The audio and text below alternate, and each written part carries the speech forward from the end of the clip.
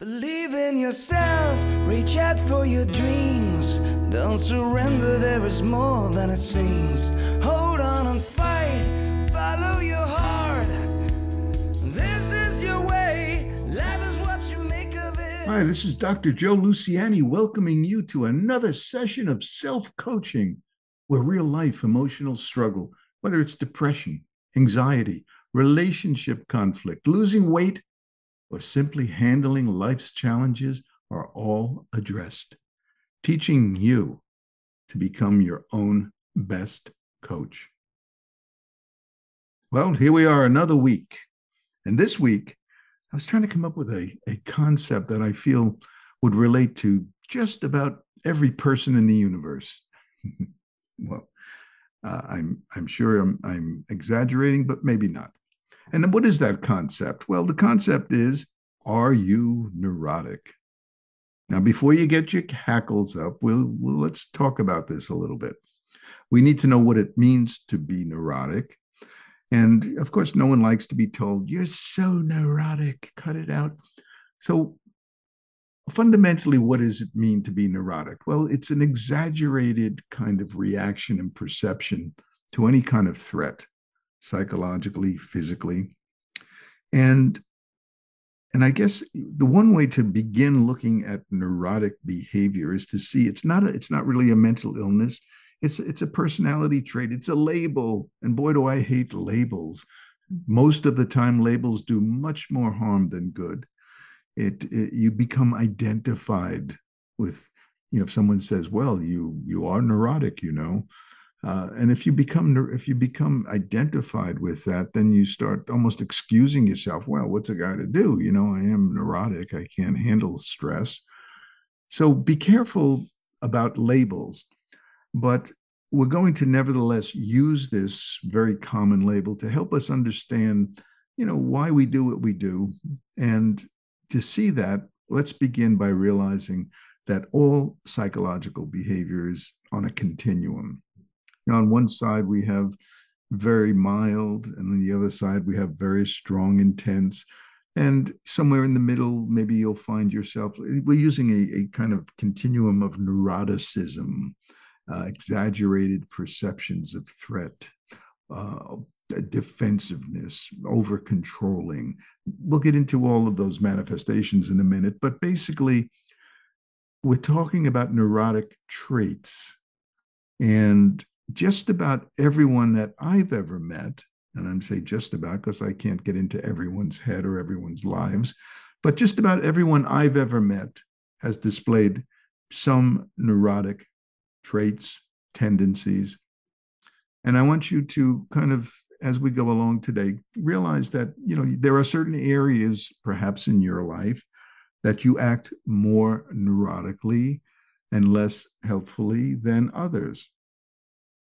So where does it begin? How does it begin that we develop these neurotic traits? Well, from other episodes of self-coaching that I always begin with the concept of insecurity. Everything in my universe, psychologically speaking, begins with insecurity. Insecurity is a very common, ubiquitous human trait. Another one of those universals. We all are insecure to some extent. And why is that? Well, no one grows up in a perfect world, has perfect parents.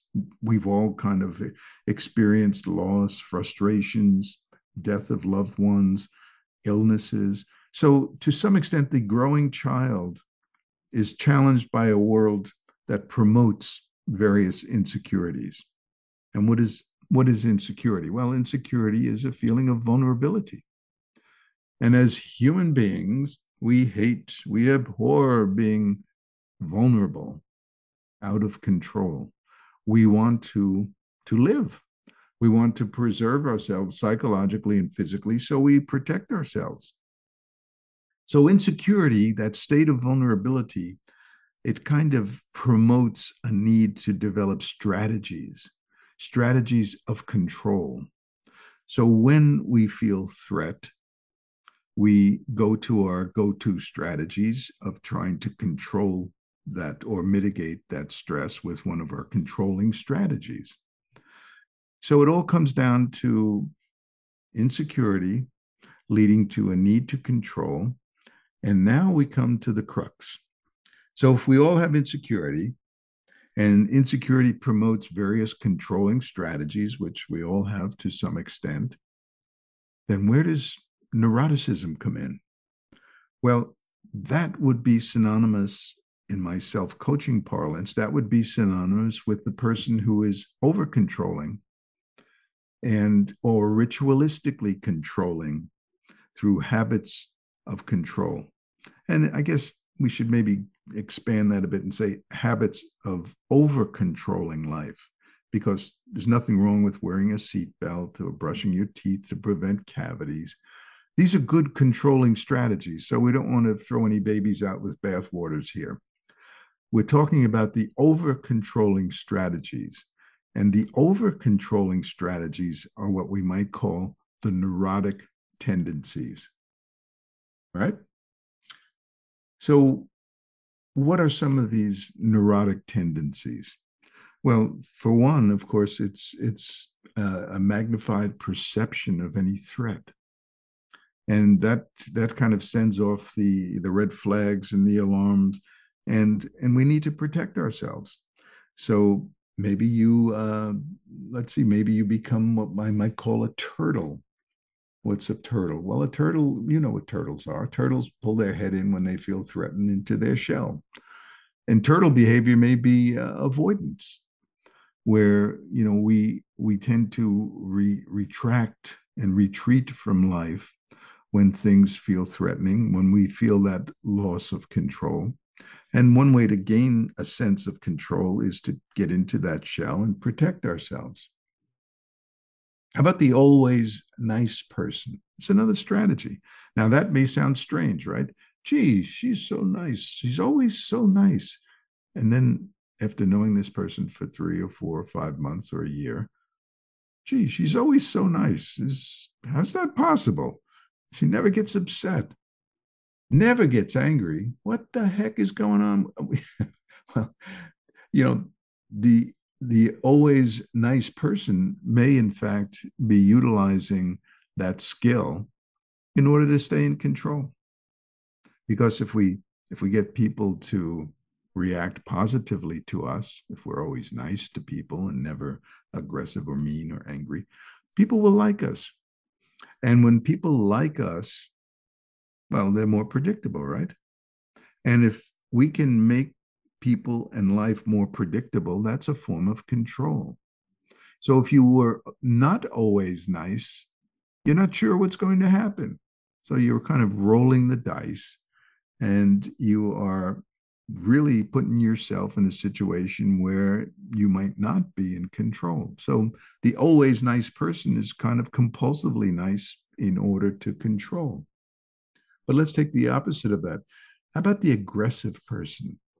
The person that bites your head off. Well, that's another form of control by bullying. The aggressive person has found that in this world, most people will back down to aggression, especially, say, in a corporate environment or socially. I mean, people are usually, more or less civil toward each other. But the aggressive person has found out that by bullying and being aggressive, they can get people to cower, people to bend to their will, another form of control. So there you go. How about the opinionated person? That black and white thinker, the know-it-all. And what about the know-it-all? Well, how does that control? Well, if you're black and white about things, then you never have any doubts. So you dismiss any contrary feedback that you get from the world, and you feel very comfortable in your own black and white world, and you're in control.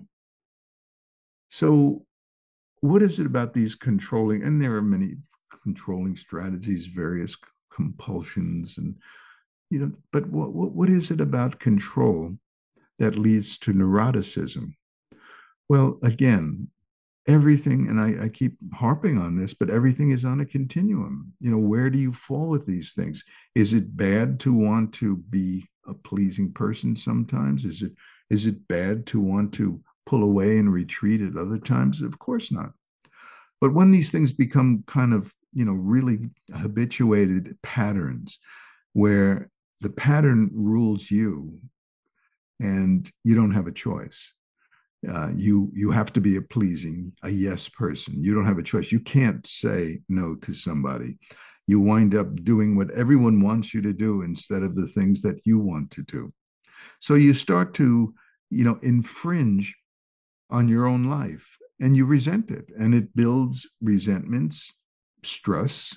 You become stressed with the fact that you're doing something you don't want to do just because someone asked you to do it. So you're kind of feeling this agitation, and from that agitation, you begin to feel stress, and sometimes that leads to anxieties, sometimes to depression. We also need to talk about, well, what is mental health? If neuroticism is exaggerated threats, over controlling life, trying to always be in control, well, what's would healthy behavior, healthy living sound like? Well, maybe to put it succinctly, healthy living is living according to who and what we are. And the closer you get to that, uh, what shall we call that? The inner compass. How about that? When we get to our inner compass, and if we're guided by that inner compass rather than by the external ebb and flow of feedback we get from the world and the challenges we get from the world, if we're going according to our inner compass, then we're functioning more in that healthy range. And the closer you come to that inner compass, following your own path, your own direction, the happier your life is. Now, why do we deviate from that? Well, because of insecurity. You see, insecurity has left that self-doubt, that feeling of vulnerability, and most importantly, a feeling of self-distrust. See, we don't trust the inner compass. We say, well, it's pointing north, but I'm not so sure. So without self-trust, we have to develop an array of compensatory strategies. And we abandon that inner compass and we start to try to figure out a path. And the way we try to figure it out is through controlling life. And this is one of those that the more you try to control, the more you get into it, the more demanding it becomes. And the more demanding it becomes, the more you try to control. And it's like a juggle. But unfortunately, like any juggler will tell you, eventually the juggle falters. Why? Lactic acid in the arms and muscles. So a juggle will ultimately fail in real life, but a controlling strategy juggle will ultimately fail too. That's when we have anxieties, depressions, meltdowns. And again, keep in mind that, this continuum that I keep mentioning, sometimes we display pretty neurotic behavior when the stress becomes so high that fundamentally we start to falter because our controlling strategies are no longer protecting us, and we're kind of naked to the world. We don't know that inner compass, and we only know the controlling juggle, the strategy of controlling patterns that have served us. And if that controlling struggle begins to falter, well, there we are. We're betwixt and between. The compass is somewhere down there, but we've lost sight of that long ago. We've kind of eclipsed that with constant need to try to control life rather than live life. A lot of psychology today talks about being present. And in order to be present, that means to follow the compass, to be in touch with the compass, that inner compass. When you are not present, then you're into the controlling strategies, the anticipatory strategies. What if this happens? And what if she says this? And what if he doesn't follow up on? So with the controlling strategies, of course, you're losing sight of the inner direction. And you're in this highly stressed cognitive mode of trying to anticipate, to figure out in order to be safe. In order to be present, you need to have adequate self-trust, because being present means that you're, well, quite literally, you're in the moment, you're present. You can only be present if you're not anticipating what's coming around the corner that might harm you. And, it's quite important that you recognize that in order to be present, you have to be, or at least initially, you'll feel somewhat at risk. As you begin to relax and ultimately abandon your controlling strategies, you're going to feel a little bit at risk. Because if you were very insecure growing up and you developed kind of rigid controlling strategies and you depended on these controlling strategies, trying to be present and not trying to anticipate life, to worry about life, to anticipate what may be happening, or once you get away from all those worries and ruminations and just live in this moment where all those things don't exist. Tomorrow doesn't exist. Tomorrow's job doesn't exist. The threats of next month don't happen in this moment. In this pristine moment, it's your opportunity to just relinquish all of that trepidation and be with what is in front of you. And if a worry thought comes in, that's not being present, because worry is about something taking place in the future.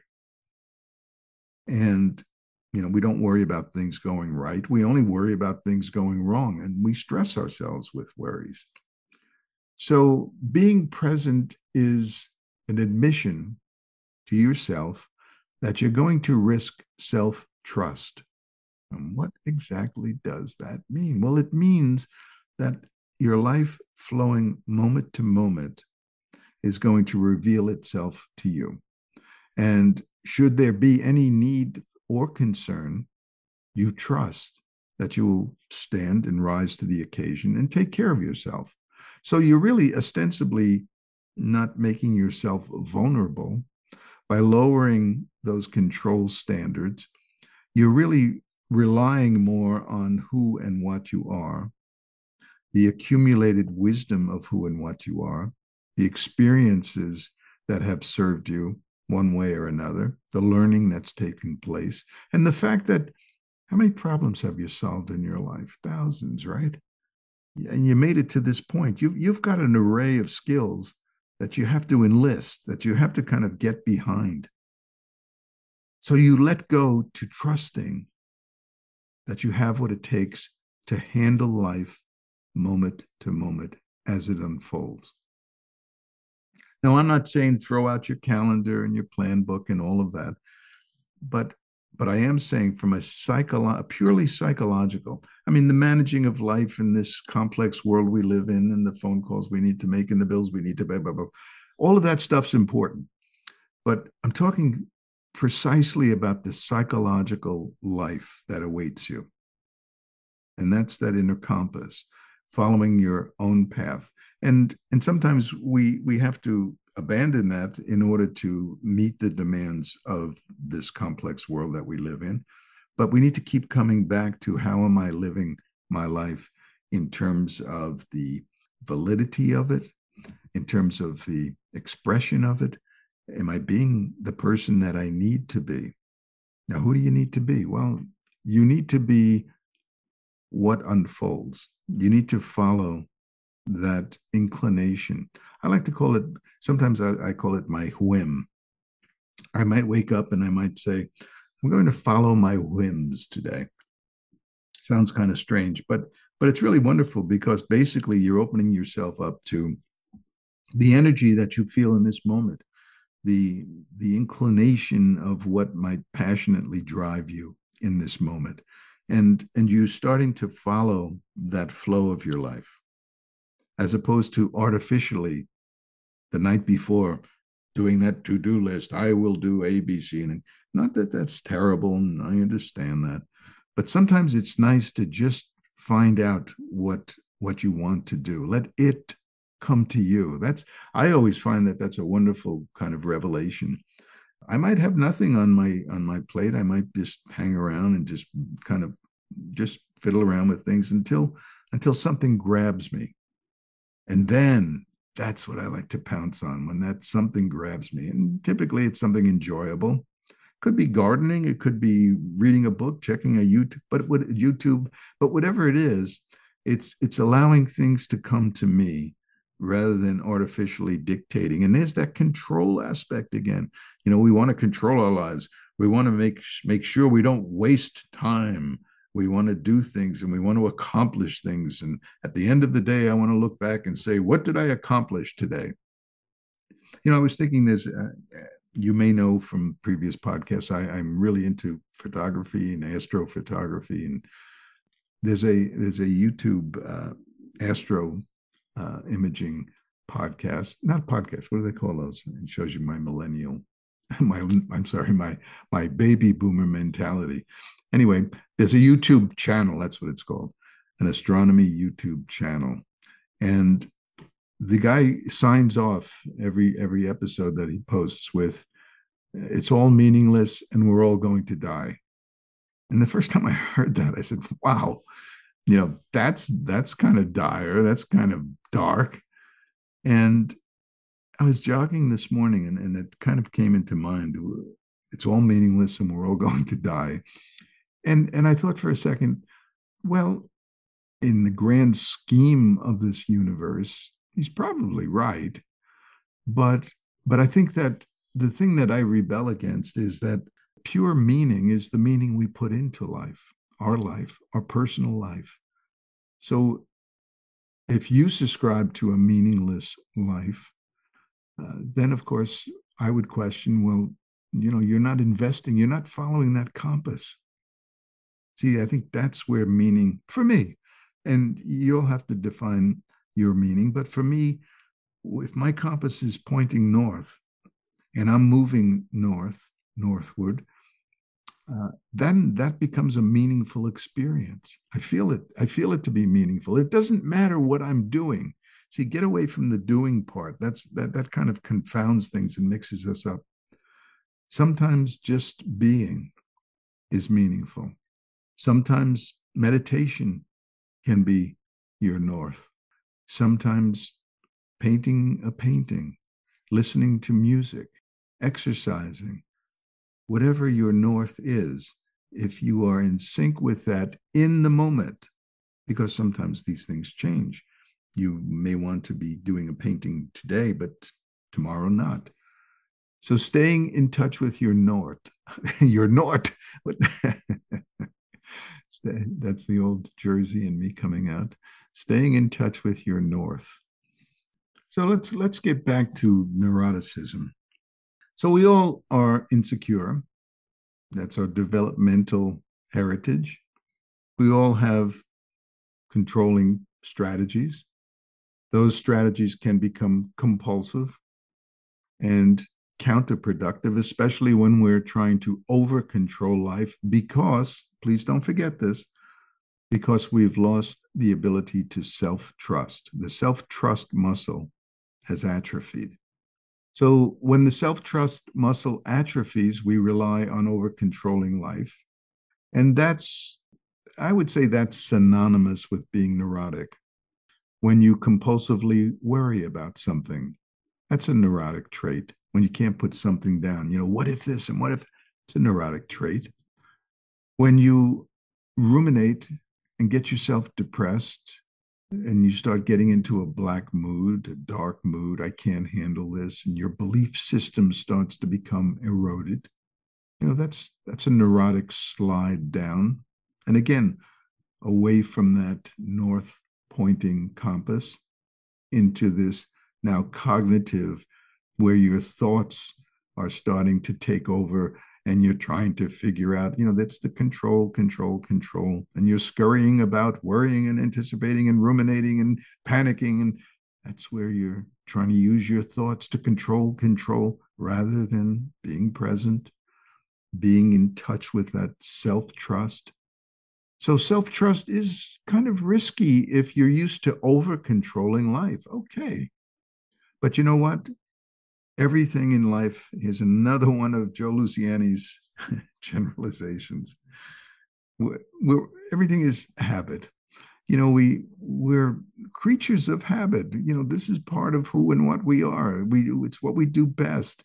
I mean, if you had to wake up every morning and learn to tie your shoe or button a blouse or shirt, I mean, habits make us efficient, and habits of control on the mild end can be beneficial, wearing seatbelts, brushing teeth, stuff like that. But again, habits that become entrenched in over controlling life, work against us. They own us, and that's the key. You're not relying on self-trust. You're not able to be present. You're not able to enjoy your life or follow that inner compass, because the habit of trying to over control life has you duped. You've come to believe, not maybe actively believe, but passively, you've come to believe that, God forbid, you don't control, like it's the yes person or the pleaser.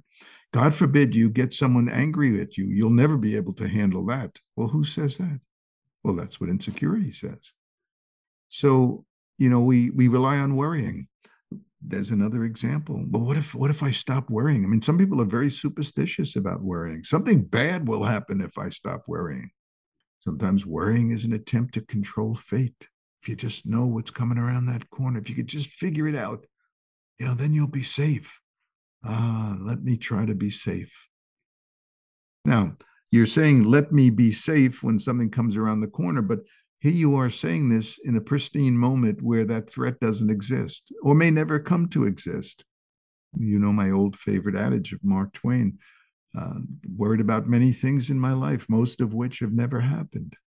So let's get back to realizing that we're habituated with certain patterns. Okay, if they are controlling strategy patterns, which we are now calling neurotic patterns, then these are habits, and all habits are learned, and all habits can be broken. And the way to break these habits is to become aware of them. We typically become aware of our neurotic tendencies because of the stress they produce, because of the exaggerated threat that we feel. So when you feel yourself juggling with control, loss of control, loss of control, and the stress is mounting, this is where consciousness needs to come into play. This is where you need to realize, hey, I'm not self-trusting. I'm abandoning my compass. I'm abandoning the fact that I'm competent, that I've learned something in this life, that I'm a formidable person and can defend myself, push come to shove. So you're relying more on the fact that you don't have to anticipate danger. You need to react to it when it comes. And with self-trust, you believe that you'll handle life as it unfolds. It sounds so simple, but yet, as you can tell, especially if you're entrenched with control and neurotic behavior, I'm sure you feel like it's going to be very risky. Well, it may feel risky, and usually more risky than it needs to be, because once you start getting used to just taking that risk, letting yourself just put that worry aside, pull yourself away from that anticipation, and tell yourself, you know what, I'm going to just let it unfold. I'm going to see what happens when I confront that person, rather than rehearsing it for the next 3 hours. I'm going to see how I do. Try that once in a while. Risk it once in a while. You might be surprised, because, the best laid plans of mice and men is that sometimes you try to develop all these strategies, controlling, and I'm going to say this if she says that, and then I'll answer. And then when the moment comes, you abandon all of that and you act spontaneously. So there is a spontaneous you that is the aggregate of all your past experience, behavior, all of the strategies that have protected you. And you have a wealth, an arsenal of protective strategies that can be more spontaneous, rather than to live your life in anticipation of those saber-toothed tigers. The saber-toothed tigers are extinct. They don't exist. We imagine them. It reminds me of the old, I guess I heard it in graduate school, that the The neurotic imagines a castle in the sky. The psychotic lives in that castle. And of course, the psychologist collects the rent. But we have to preface that by saying that the neurotic, now based on our discussion today, not only imagines the castle in the sky, but starts formulating plans for what to do if that castle starts to crumble and fall down to earth and crush us. So we're leaving that pristine moment in anticipation of something catastrophic happening.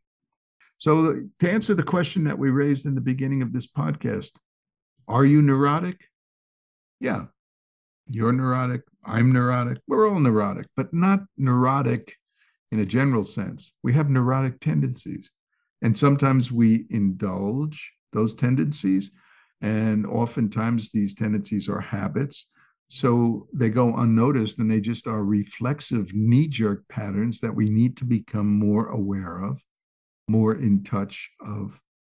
And once you start to realize that you don't want your life to be pure reflexive strategies of control, pure reflexes of neurotic tendencies, once you realize this, then you have a choice. You could start to challenge it. You could ask yourself, well, what happens if I just kind of let go a little bit, become a bit more present? What's going on around me? What do I feel like doing? Get away from tomorrow's woes and see how rooted you can get into your day. Let your life unfold a bit more intimately. See what you feel like doing. Of course, and again, I always have to qualify it. There's a distinction between, life's have-tos and the discretionary times that we have to be really healthy and really in touch with ourself, our core, our compass.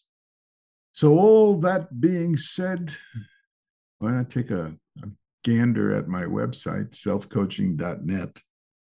I'm still waiting for the new distribution of my book, Unlearning Anxiety and Depression. It's supposed to happen any day now. It's still available on Kindle. Is that it? Kindle, whatever that thing is, on Amazon. So you can still get it there. But the book itself, the actual physical book, will be available very soon. And if you go to the website, there's a lot of other things you can ponder. But until next week, remember that being victimized by emotional struggle, well, it's not an option. And by definition, victims are powerless, and you are not powerless. And remember, everything's hard until you make it simple. So join me every week. What do you say we make it simple together? Reach out for your dreams. Don't surrender, there is more than it seems. Hold on and fight. Follow your heart.